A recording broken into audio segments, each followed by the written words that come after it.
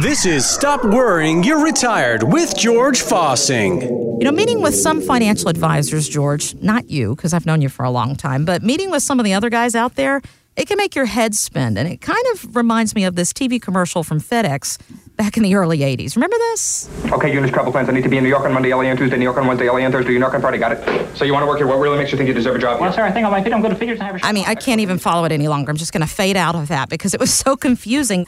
And a lot of times, I'm just going to be honest with you, George, that's how we all feel with you people. You people, I mean advisors. Funny story happened the other day. A friend of mine said, hey, I hear you do this radio show with George. It's a great show. I learn a lot every week. But I don't think I'm a candidate to work with him. And I said, why? I mean, George has all different clients from all across the Carolinas and all different tax brackets, all different ages. Why wouldn't you be a fit? Well, I don't have a portfolio. I said, oh, okay. Well, what are you doing for retirement? He said, well, I mean, I've got a 401k, an IRA, and some mutual funds, but I don't have a portfolio. I said, man, that is a portfolio. People think portfolios are something really big and expensive, George, and not always. Sounds it. Absolutely. You know, my portfolio. That's what it sounds like. It does. And it's really kind of interesting. A lot of folks that listen to the program that come in, watch our TV program and that come in, some of the first conversations over the phone, they say, we don't know if we're right for you or we have enough money. We don't have a 401k or we don't have this. And this portfolio thing, what is that all about? And to go out there and say, listen, have you saved for retirement? Well, yeah. I said, then you got a portfolio. It's your portfolio. It could be real estate, could be CDs, could be a combination, an old IRA. It's all included in there. So it really is. It's your stuff. But George, it's a good reminder to me because I don't know that much about retirement. I know more than I used to from doing this show with you. But a good reminder for me and you that this is intimidating to a lot of people. And there's a lot of terminology they don't understand. And that's okay. They can come in and really you break it down in such a simple fashion. Well, thanks. I appreciate that. It needs to be, too. One is you have to respect the folks that are coming in. Sometimes people come in, well, I don't want to do what you do. And I said, well, I don't want to do what you do. You know, they're engineers building bridges. You don't want me building your bridge. Everybody has their area of expertise and where they're trained in and respecting that. We have a fair number of educators, a lot of teachers.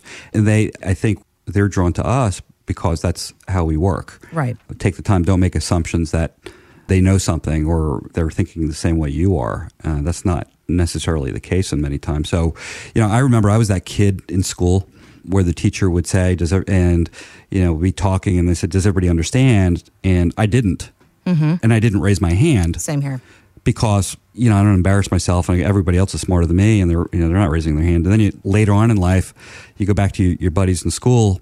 And what's the outcome? They didn't know the answers either. They didn't know exactly. They were also afraid to raise their hand. And it doesn't, I don't think, go away. I learned to not be that way, but you're still self-aware of maybe a little embarrassed to not know certain things about my portfolio, and that we understand. So let's break that down real quick, George. One more time. What exactly is a portfolio? Like I just said, it's your stuff. It could include IRA, 401k, SEP, which is basically a pension, self-employed. And you're looking at different things. Your CDs, cash in the bank, property, real estate, combination of everything there. It all comes into play. Inherited money. It's just the stuff you've collected, saved, and that's for a lot of people when they retire. In many cases, they're going to depend on this for income to live off of for 20, 30, even 40 years. So you see a collection of stuff.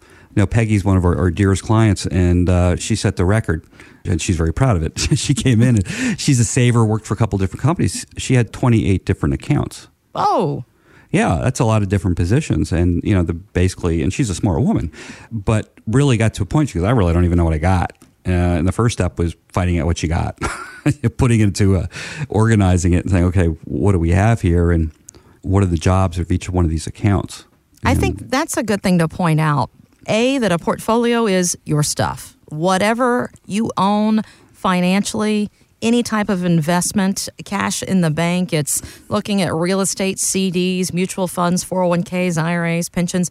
The list of things that can be included in that stuff goes on and on and on. So first of all, know that about your portfolio. Secondly, know that if you don't really know what's included in your stuff, and how your stuff is doing. And if your stuff is going to provide for you in retirement, you can have somebody take a look at that, get you better organized, and make sure that you're on track for what it is that you want to do later on when you stop working and you're retired.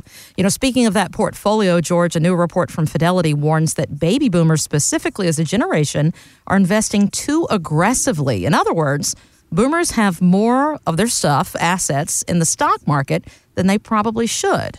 So how much is too much here?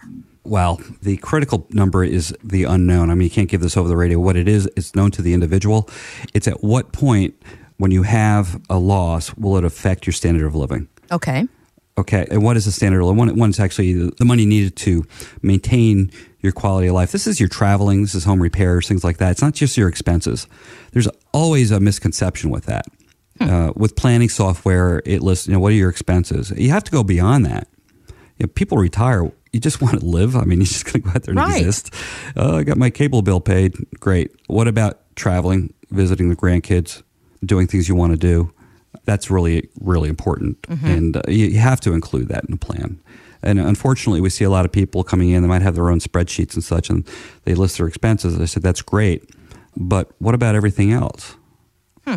And most people come in here to this office, and across the board, it's not about becoming more rich. It's about preventing from becoming poor. It's about being okay. Yeah, not getting hurt. The secret sauce to retirement is having a plan that's basically bulletproof. You don't have to stay up at night worrying about it. Markets go up, markets go down, things happen. That's just the essence of life, and you accept it. You can't change that. What you can change is your behaviors. Those behaviors would be, okay, do I need to be this heavily invested in the market? If you're married, and a lot of times I'll see this, us men are a little more aggressive in most cases. You don't say. With the stock market. Yeah, I know, being nice. And you might sit down, the wife be a little more concerned about this money going away if the stock market crashes. That's just a natural thing. A lot of times, too, that's a viable concern. In most cases, us men pass away first, and life expectancy of a woman is greater. And the fear of outliving that money, I would gather, might be greater.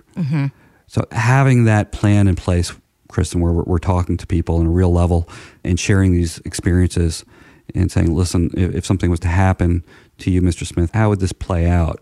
And so you have to have this connection with people and asking the question, how much money do you want safe and protected from the markets? And they go, well, I don't know, 20%. And I'll look over, and the wife would say, well, that's not really enough. So we'll come to a compromise and say, maybe 30. Who knows what that answer is, but it really comes down to looking down and saying, okay, what makes you sleep at night? What keeps you up at night? That's what we do. Find out more at northstar65.com.